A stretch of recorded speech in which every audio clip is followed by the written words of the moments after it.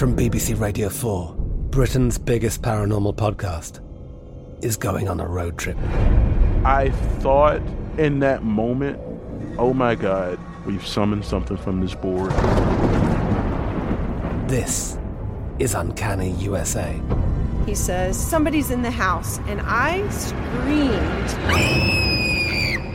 Listen to Uncanny USA wherever you get your BBC podcasts, if you dare.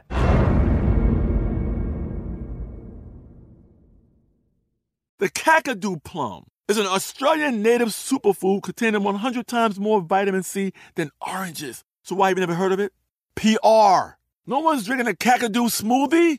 I'm JB Smoove, and that was a full episode of my new podcast, Straightforward, inspired by guaranteed straightforward pricing from AT&T Fiber. Get what you want without the complicated. AT&T Fiber, live like a gigillionaire. Available wherever you get your podcasts. Limited availability in select areas. Visit AT&T.com/hypergig for details.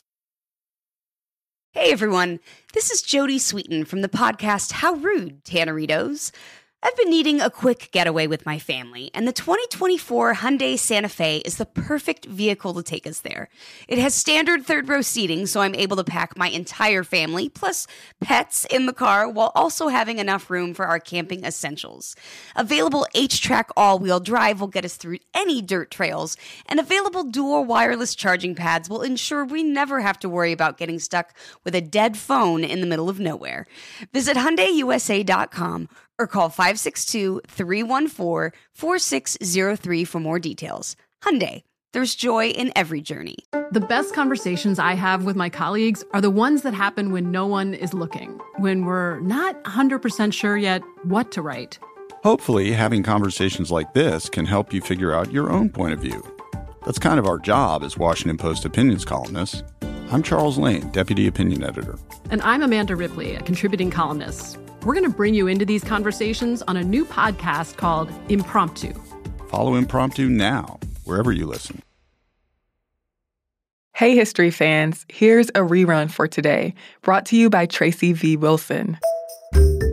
Welcome to This Day in History class from HowStuffWorks.com and from the desk of Stuff You Missed in History class. It's the show where we explore the past one day at a time with a quick look at what happened today in history. Hello and welcome to the podcast. I'm Christopher Hasiotis, your host filling in this week for Tracy V. Wilson. Today is December 15th, and Sitting Bull was killed on this day in 1890. Born around 1831, Sitting Bull was a member of the Hunkpapa community. Now that's one of 7 distinct Native American groups that make up the Lakota tribe. Family history says that Sitting Bull was born in the Dakota Territory, in what's today's southeastern Montana, though you'll also find a lot of references to him being born in what's South Dakota. At the time, though, he wasn't known as Sitting Bull. His childhood name was Jumping Badger, but after an act of bravery in a raid on a Crow camp when he was 14 years old, Jumping Badger received the name Tatanka Iyotake, or Sitting Bull.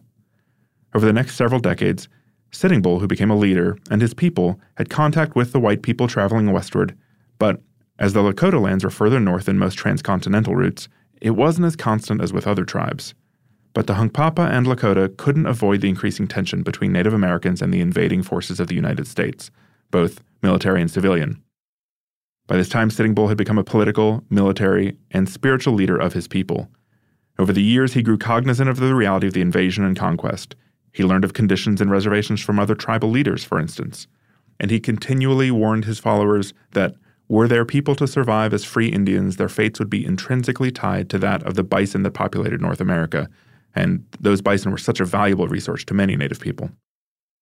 So Sitting Bull led guerrilla attacks over the years and was involved in a number of notable conflicts, from the Battle of Killdeer Mountain to Red Cloud's War, and from the Great Sioux War to the Battle of Little Bighorn.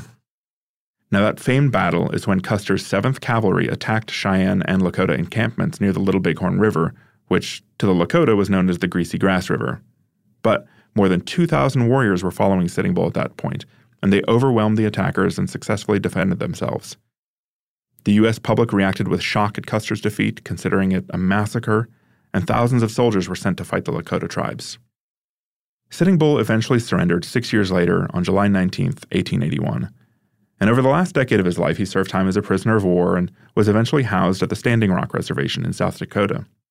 He was allowed to leave to tour with Buffalo Bill Cody's Buffalo Bill's Wild West show. Sitting Bull met and befriended Annie Oakley. He posed for pictures, he signed autographs, and the money that he raised doing that, he is said to have often given away to beggars and homeless people he encountered. He also became involved in the Ghost Dance spiritual movement, and this became pivotal in what ended up becoming Sitting Bull's end. After returning to Standing Rock, he eventually died on December 15th, 1890.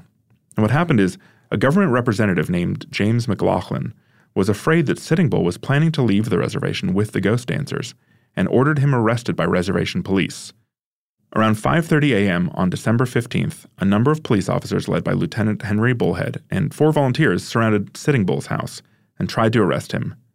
Sitting Bull and his wife delayed the arrest as his followers gathered, and when police ordered Sitting Bull atop a horse, he resisted, and the police responded with force. A Lakota warrior named Catch the Bear fired a rifle at Lieutenant Bullhead, who then fired his pistol at Sitting Bull. Another policeman fired at Sitting Bull as well. The Lakota leader was struck in the chest and head and died soon thereafter. A fight broke out, and in total 16 people died, 8 policemen, 8 tribesmen. Sitting Bull's body was taken to Fort Yates and buried nearby, but in 1953, family members exhumed what they believed to be his remains and buried them near what then was believed to be his birthplace in South Dakota.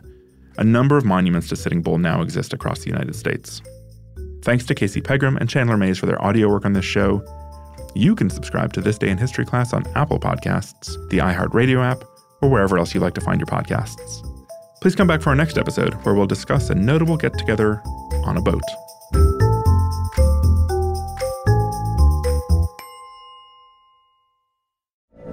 From BBC Radio 4, Britain's biggest paranormal podcast is going on a road trip. I thought in that moment, oh my God, we've summoned something from this board. This is Uncanny USA. He says, somebody's in the house, and I screamed. Listen to Uncanny USA wherever you get your BBC podcasts, if you dare.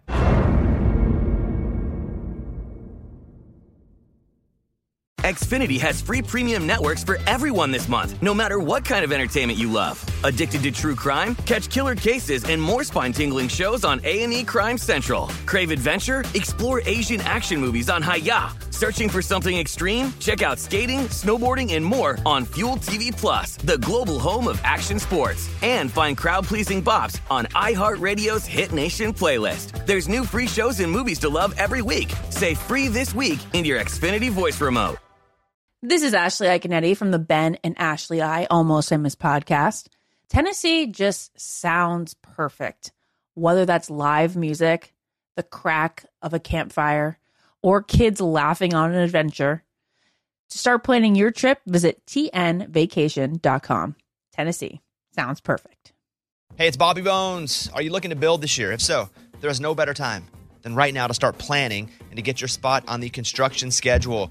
If you need a garage, a stall barn, a storage for vehicles, RV, boat, collectibles, or even a shop for your farm, hobbies, or car restoration projects, visit MortonBuildings.com and start your construction process. With superior materials, craftsmanship, best-in-class warranty, Morton Buildings are made to last for generations. At Morton, the difference is in the details. From their cutting-edge innovations to their craftsmen in the field, they are dedicated to surpassing expectations. Their legacy of excellence spans more than 120 years, and Morton Buildings is 100% employee-owned with more than 250,000 satisfied customers. That means they're the industry leader you can trust. When you choose Morton, you'll experience quality at every step of the building process, starting before the walls even go up. Visit MortonBuildings.com to get started today.